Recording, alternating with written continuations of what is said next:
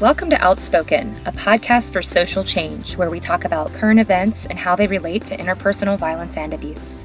Outspoken is a project of the Hayes Caldwell Women's Center located in San Marcos, Texas. If you or someone you know has experienced abuse and is seeking support, services, or needs more information, links to resources can be found in our episode description. The views expressed in this podcast are those of the host and guests and do not reflect the views of their organizations or affiliates.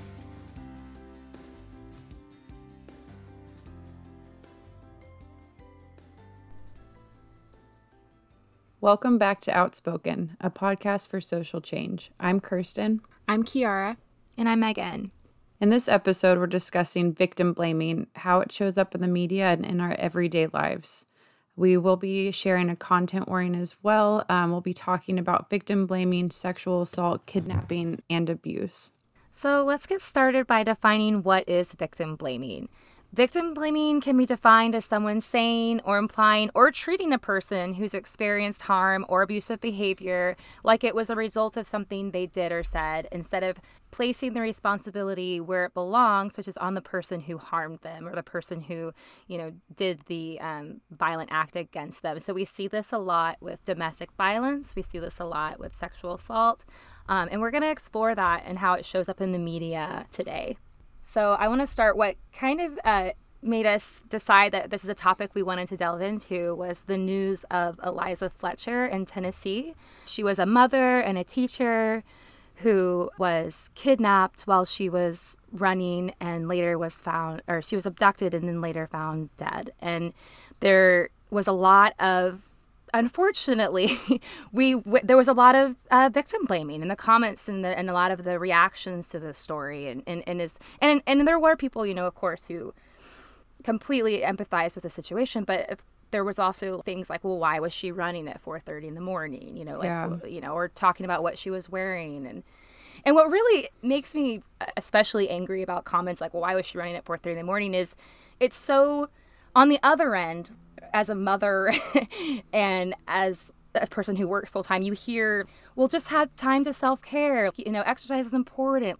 Wake up early to get in your exercise. It's exactly. So in that end, she was doing the things that we're also society is also saying to do, and that we're also encouraging mothers to do, which is take care of yourself and have time for yourself. And sometimes that means waking up at 4:30 in the morning, especially when you're a teacher, sure, which I believe she was, and a mother, and commenting on whether or not she was wearing headphones or, what she was wearing, or, even things like, she should have been carrying a gun. A lot of people like to go there sometimes with victim blaming. She should have been wearing mace or pepper spray. Yeah. This belief that, going outside and running early in the morning is inherently dangerous when it shouldn't be. Going outside and running is not inherently dangerous. And I talked a little bit about this with our boss, and we were talking about, if she instead had gone to the gym and maybe had ran at the gym, that it's still if she had been kidnapped at the gym and it still happened, people would have found some way to blame her for that. She could have been assaulted and abducted within the gym, outside of the gym. It's almost like there is no safe place to go. We know specifically as women that we're constantly thinking about what potentially could happen to us. You could be doing everything right and it could still happen to you. But of course, it's so easy for people to think about what you did wrong in their eyes anyway. Yeah, there's no such thing as a perfect victim. What it would even be a perfect victim? That doesn't exist in the world. That's not how things are. And the fact that people all are tending to look for how things could have gone differently, when what that ends up doing is making the person who something happened to feel like it's their fault, when it's absolutely, and I just want to say, because I hadn't said it yet, it's never the person's fault when something violent happens to them. It's the person who is committing the violent act's fault. Yeah. And when we react the way that we tend to react, it's just a reflection on society that we still have a long way to go to really understanding that and really looking at where blame should lie. Which kind of connects to some of the other conversations that we've had around victim blaming. We've talked about it a little bit in other previous episodes, but even if this is your first time listening to our podcast, I'm sure you're very familiar with some of the other things that people are told generally, especially women. Things like use the buddy system, don't walk alone at night. If you're going to go out and drink, watch your drink. Make sure that nobody roofies it or spikes it, but also don't drink too much because it makes you vulnerable for people to perpetrate violence against you.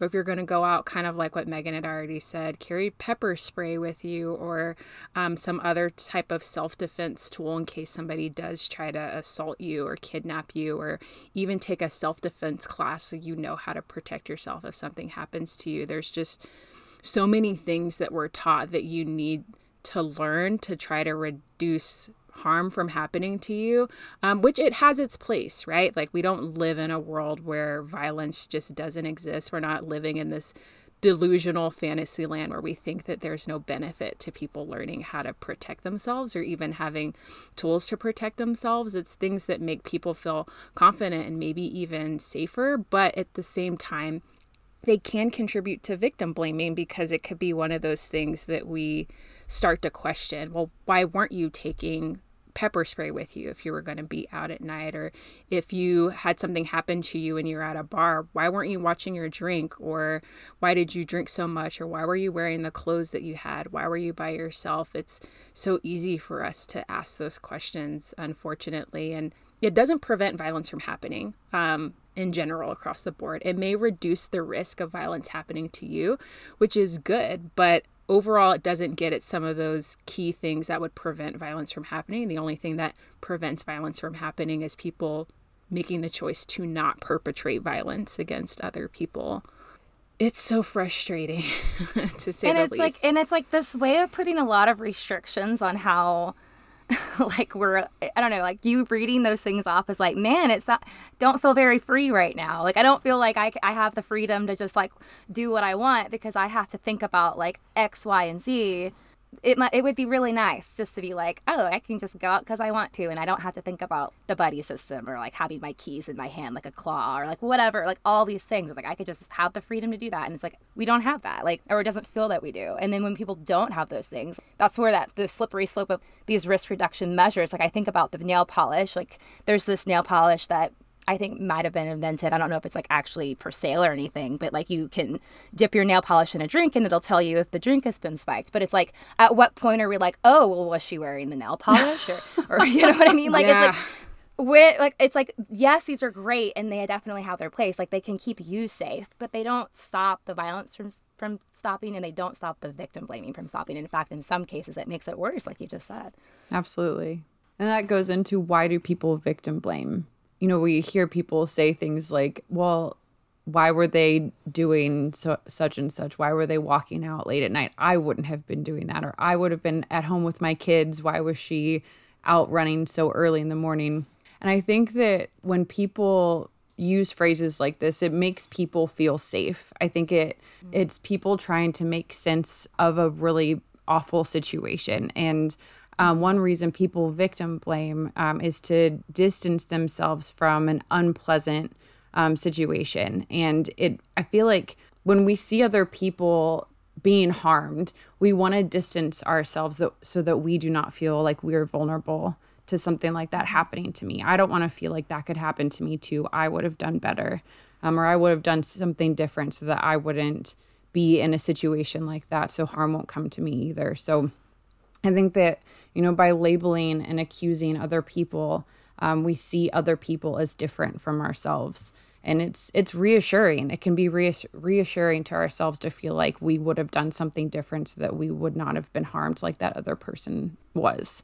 Because I'm not like her, because I don't do that, this would never happen to me. But like you said already, Kiara, even if we do everything right, something can still happen, and we still may be blamed for what happens.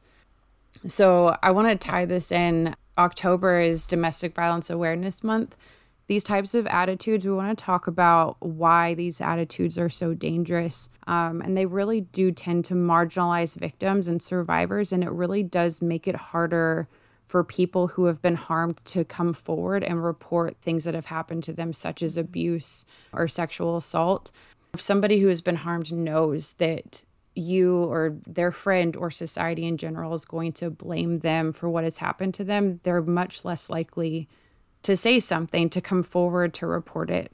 And it's never the victim's fault for what has happened to them. It's not their responsibility. It is the person who has caused the harm. It's their choice. They made a choice to cause harm, and that's something that we should be focusing on instead of what was the person doing in order for the harm to come to them.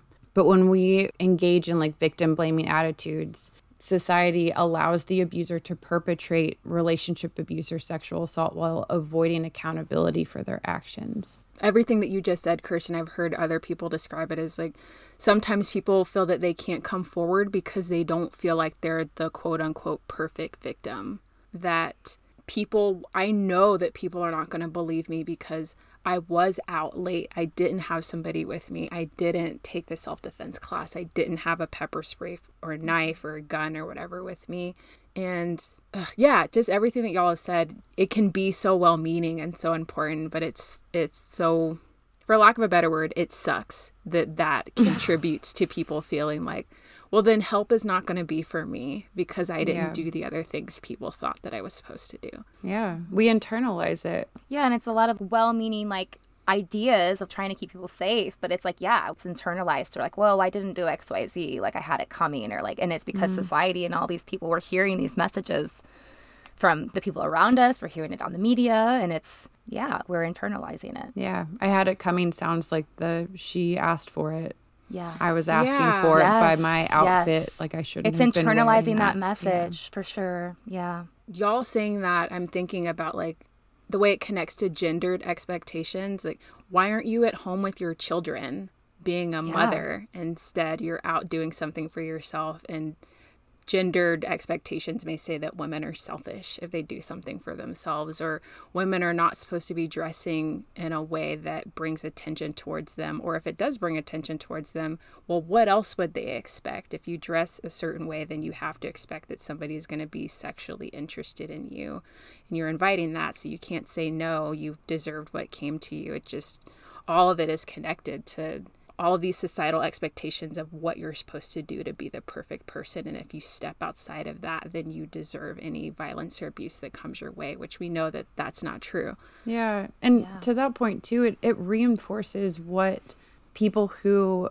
abuse others. So it reinforces what they say, what I'm doing to you is your fault. So when you're already hearing that from somebody who has been abusing you, and then you hear it in society or hear it from your friends, from the media, it reinforces that belief, which is just awful. It can be really, really traumatizing for people too. And it starts when we're young, even thinking of the crossover of some of the work that we do with child abuse prevention or child abuse prevention education, that maybe some of the things that we teach young people about what it means to protect themselves from potentially experiencing abuse can sound well-meaning, kind of like some of those other things that we use for risk reduction, but they aren't super helpful, and they do contribute to victim blaming. Like specifically, we had somebody share a child abuse prevention program that exists, and the tagline is that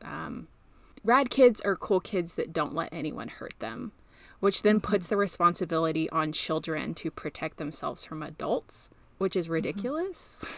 And the idea that, like, you're allowing yourself to be hurt. And what if you've already experienced abuse and now you're sitting in this classroom where this is being told to you? Yeah, and if you are hurt, then you're not a cool kid. Right. You're no longer cool if somebody hurts you. So That's heartbreaking. So awful. For children to internalize, I'm cool if I don't let somebody else inflict harm on me. That's the opposite of what we should be doing. We should not be focused on the child who was hurt. Right. That the conversation should instead be around being able to identify what your body parts are so you can tell somebody if they touch them, and also having the conversation of what's appropriate and what's a not appropriate touch, and that it's also okay for them to set boundaries. Yeah. And that people, including adults, should be respecting their boundaries. That it could come from, of course, like this well-meaning place when we say, don't let anybody hurt you, because we want to believe that that's going to protect our child. If they say no, then that's what's going to make somebody stop. But it also comes from the societal expectation or the societal stereotype that most child abuse happens in like a situation where they're abducted from a park and it's somebody that they don't know, and that they're just able to like scream and say no, and that's going to be the end of it. And that happens in some cases, but we know that most of the time it's somebody that they know and they trust, and that person has done the work to groom them to earn their trust so they can perpetrate violence against them. So it's just another layer of this to sort of think about. And some of the other things that may contribute to victim blaming, like school dress codes, and how it puts a lot of responsibility specifically on young girls to police their bodies to make sure that nobody else has a reaction to them. And it's usually things like their shoulders or their legs. Or we had a conversation about sometimes people hear things coming when they were growing up, like if an older man was coming over, like an uncle or maybe a family friend coming over, and they say cover up, adults are going to be in the house, which then sends the message that it's your responsibility to not be sexually tempting to the adult man, which is a huge problem. And it's like, why are we allowing this man into our house with our children? Exactly. If you're afraid that could potentially be the outcome, then maybe that person, like you said, shouldn't be welcome in your home. But why is that normalized? That's such a normal thing to be more concerned about how a grown adult man is going to react to how a child dresses. That's just something that's become normal. Maybe it comes from that societal belief that men can't help themselves and this is just who they are, and that women have to protect not only themselves but also protect men from being tempted. Themselves. Yes. Yeah, exactly. Just so many things to have to consider. And I guess before we move on to the next part, another thing when we were planning for this episode that came up, as we do planning for different awareness months, including Sexual Assault Awareness Month. And one of the exhibits that kind of happens nationally or maybe even internationally is What Was I Wearing?, which sort of looks at what people were wearing when they were sexually assaulted. And quite a few of those exhibits also include children's clothes, which goes to show that what you wear doesn't matter. It's always the responsibility of the perpetrator, right? Absolutely. So I guess with that, we'll take our self-compassion break.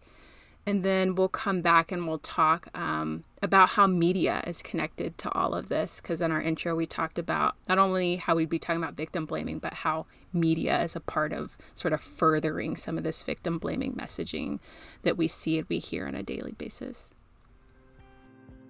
Our self-compassion tip is a reminder that if you experienced violence or victimization, it was not your fault.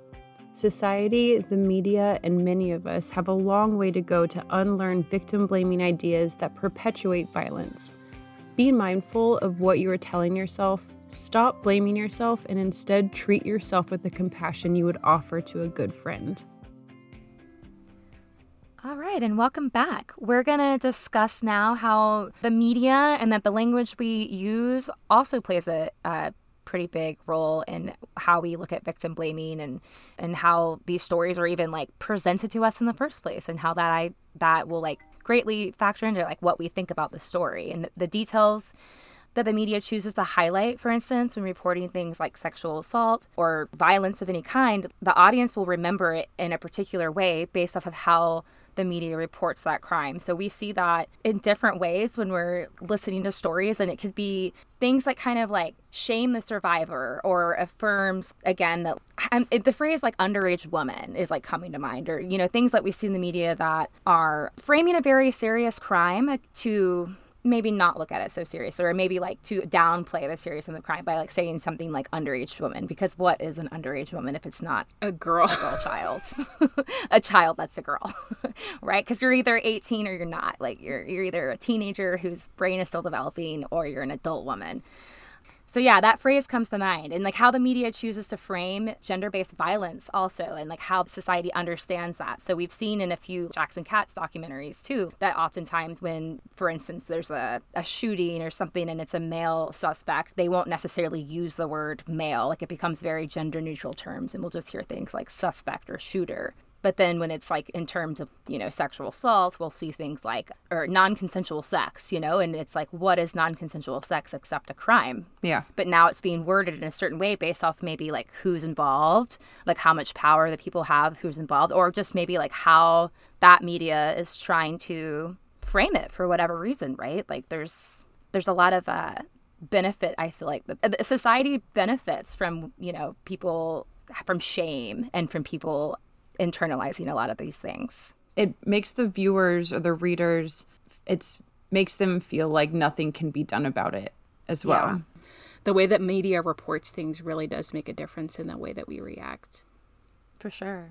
Yeah. It's definitely contributing to our biases and influencing us if we're not paying attention and we're not aware of it happening. It could very easily just be slipping in, Absolutely. We're constantly consuming it. Mm-hmm. Yeah.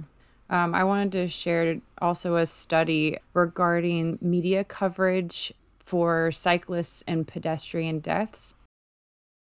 When editing the episode, we decided we wanted to give more context for this study.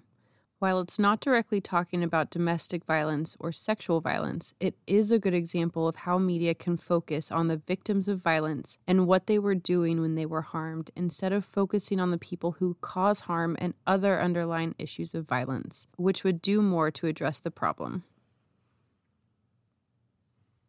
They analyzed 200 articles. Kelsey Ralph was an assistant professor at Rutgers, and she wrote in this summary paper, through grammatical choices and by selectively including some bits, so specific bits of information and not other pieces of information, local news coverage subtly but consistently blames vulnerable road users for crashes. So most news outlets that they discovered found that they don't focus on the driver. So the person who was driving and caused the crash or was the one that caused harm. They said they focused on the pedestrian or the cyclist's actions at the time of the crash. So for instance, in the article, it would say one of the riders was hit by a vehicle that was turning left. Instead of a phrase that would put more emphasis on the driver, a vehicle that was turning left hit one of the riders. So you see that it's a very subtle difference that they focus on the rider or the person that was hit versus the person that was driving the vehicle. They also offer what they call counterfactuals, which is also known as victim blaming, which is what we've been talking about. So statements implying that the vulnerable road user would not have been hit had they acted differently. So like they were wearing dark clothing or they were crossing outside of a crosswalk. And this shifts the blame towards the victim, just like we've been saying. So the media also tends to treat the incident as an isolated incident rather as a systemic issue. So they don't link it to other crashes that are happening as well. And they don't consult experts. So in the study of the 200 articles, not one article included comments from planners, engineers, road safety experts. And these people could have helped connect the crashes to, yeah. I mean, that just makes me think, if it's a problem, like maybe the problem is like this intersection is poorly lit, or like maybe there's some kind of like infrastructure like problem that could be solved very easily that could prevent future accidents, but instead it's like, they shouldn't have worn black. Yeah, they were like, what? Like that. Why were you out at night riding, or why were you riding a bike in general? Exactly. So dangerous. As if you're not allowed to ride a bike, right? Yeah. Like, and then, we can get into like cars being the way, and like maybe there's like maybe car companies are like paying ads for that news channel. It's like I'm getting deep there, but it's like it makes you think. It's like where is this message coming from? And if they had included these experts, these people could have helped connect the crash to wider concerns, just like you said, like unsafe road design. So that could have shown again that this is a wider issue versus just an isolated incident, and there's actually something that can be done about it. But instead they use terms like, it's just an accident, which prevents us from being able to understand that these situations can be preventable on a systemic wide scale if we're able to look at it and media is reporting it, and we're able to actually see the underlying causes of what causes these crashes to happen, which it's not the person walking down the street's fault, or it's not the person riding a bike down the road. So Yeah.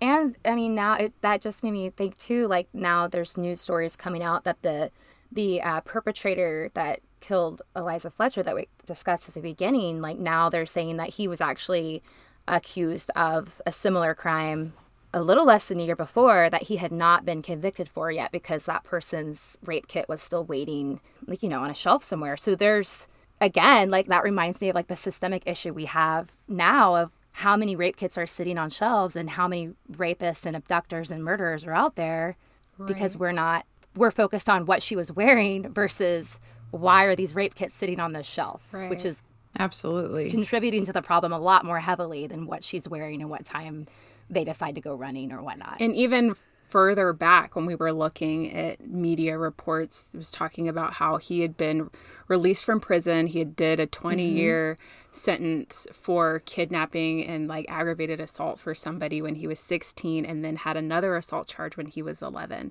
So it also goes to show that like he has a history and a pattern of behavior and that somewhere along the way society or community or the system did not offer him help in some way in order to prevent him from doing this, which also then looks at the system or at least the way that we interact with people within the community. We know that somebody's doing this. What can we do to help them? Which is not always on our radar, right? Because we think sometimes that people who perpetrate violence and abuse are lost causes who just hurt people and there's nothing we can do.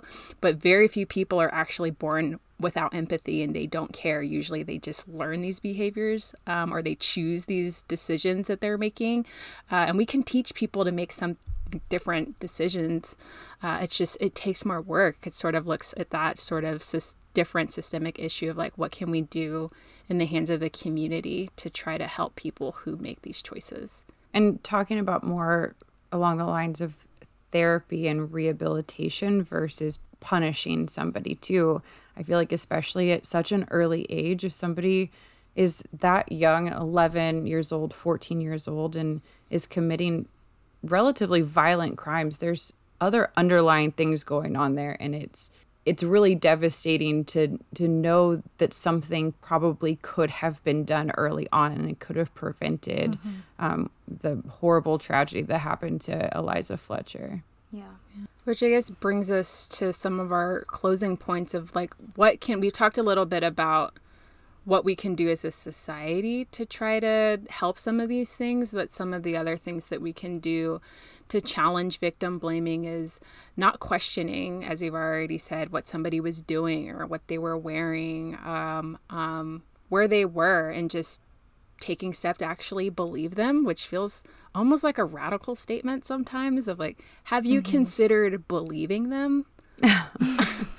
That could be a first step for a lot of people because it may not be their first thought of what they should do.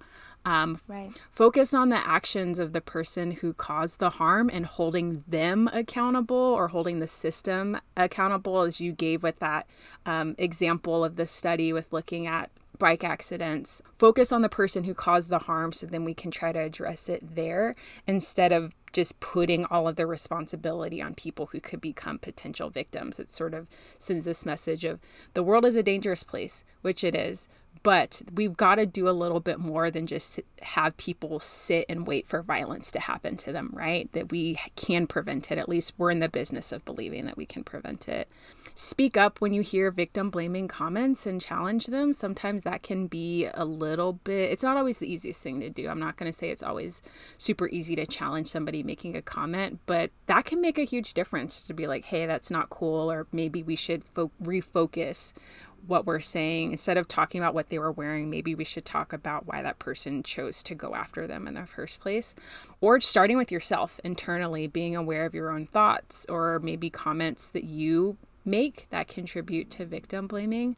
Just taking some of those extra steps. Even something that we had talked a little bit about when we were talking about Eliza Fletcher, that's something that the communities across the country had did, or even individuals in communities, what they did was some runners finished Eliza Fletcher's run to sort of make the point that we should be able to go out and run at 4:30 in the morning and be safe. Yeah. Taking a stance that way and challenging it. So there's just so many things that we can do, whether it's a public display and a public declaration, or just being aware of the thoughts and the comments that you make internally as an individual. All of it makes a difference. Absolutely. I wanted to add too, when you were talking about challenging people who use victim blaming comments, you never know who's listening to you too.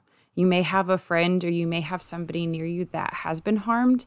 And when you make these comments about other people, you're also showing the people around you, it could be a family member or friends, that you're not a safe person for them to come and talk to about something that's happened to them. Good point. Or other people could think the way that you think, and they think they're not going to be supported. They think they're the only one who wants to challenge it. And by you saying something, they may feel empowered to follow up and say something too. Absolutely. Well, on that note, I want to leave us with a prevention and action tip, which is to be aware of what information you're consuming and whether or not there is a bias. Ask yourself, who's telling this story? What is their message? Who is benefiting from it being told this way? That's it for today's episode. Thank you for joining us. Until next time, speak up, speak out, and be outspoken.